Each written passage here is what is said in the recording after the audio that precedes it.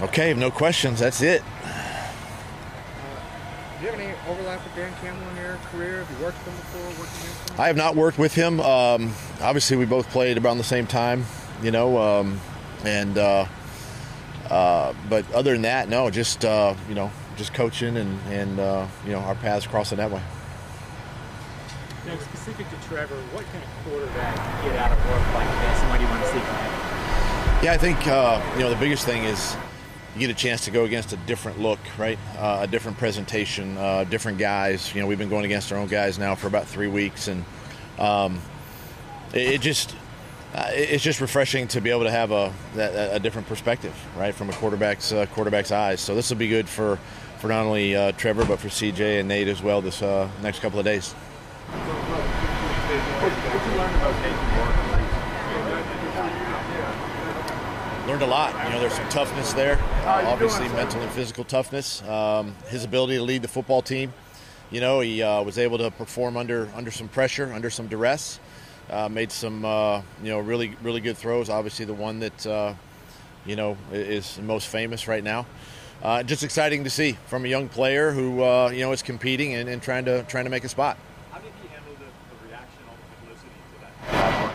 You know what, Nate? I'll tell you one thing I appreciate about Nate. He's just the same guy every day. He's humble and he comes to work to get better, and that's the way he handled last week. What did you like about Aiden Hutchinson? What have you seen out of him as an NFL player that's impressed you? Obviously, a great player.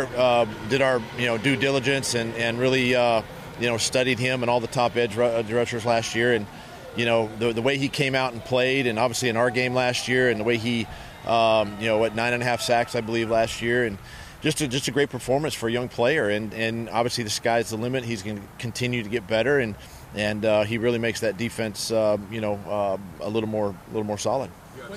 With the player you picked to trade on, but to see what Aiden is doing here, do you see the fit, the hometown guy, and kind of look and go, we're happy, they're happy? Yeah, it's the way it works. It's I'm excited for both players, two young players that are going to have great careers in this league. What's the communication like between you and Dan coming into this, getting on the same page? We spoke when the preseason schedule came out. We both got on the phone, called each other, and expressed interest to do a joint practice. And obviously for us, getting out of Northeast Florida and 100-degree temperatures to come up here, and again, it's good for the team. But yeah, Dan and I, we spoke and had both agreed that we wanted to do this and kind of set the ground rules for the next couple of days, and we just want to get some good, solid work in and compete against each other. Based on what they did last year offensively and have added, expect it to be a really good test for your defense next couple of days and Saturday. Yeah, you know what? We're still preseason. We're still learning and evaluating. We're going to practice a lot of guys. I don't look back to last year. They got us obviously, and it wasn't our best day. But this is a good football team. A one that I think is going to compete in the NFC, and it's going to be good for us these next couple of days. After that Detroit game, was there something about that game that helped you guys, come together and turn a corner? Well, other than the fact that we didn't play our best football, and for whatever reason, it just there's moments throughout a course of an NFL year where there's games, there's situations. Could be an injury to your team, whatever it might be that kind of spurs a little bit inside of everybody, coaches and players, and obviously that was a moment that wasn't our best, and we seemed to kind of figure it out from there and flip it around after that. Dan said he's looking forward to seeing his guys go up against your skill position players and his guys against your D-line. Are there any areas in particular that vice versa you're kind of looking at? We've got a lot of young secondary guys taking away like Tyson Campbell, Darius Williams as starters. We got some young guys in the secondary that we want to see against this caliber receiving group that Detroit has, and sort of vice versa that way. And obviously up front, we know how the big guys are going to compete. Again, just our offensive line against their D line and vice versa. Those are all things we want to see, but at the same time, we're trying to get better. This is week 2 of the preseason, for both teams, and and we're just trying to get better and improve. And you know, it's still a long way before week 1.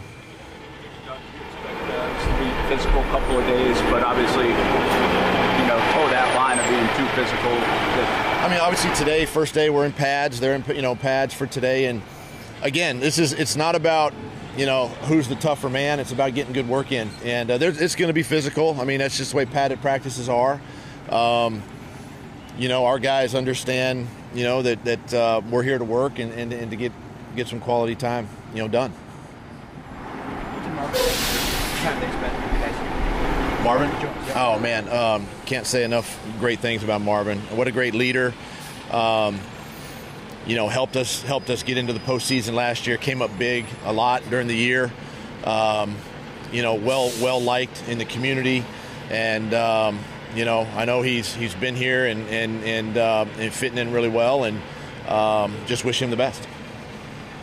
Okay, thanks, Coach. All right. Thanks, guys.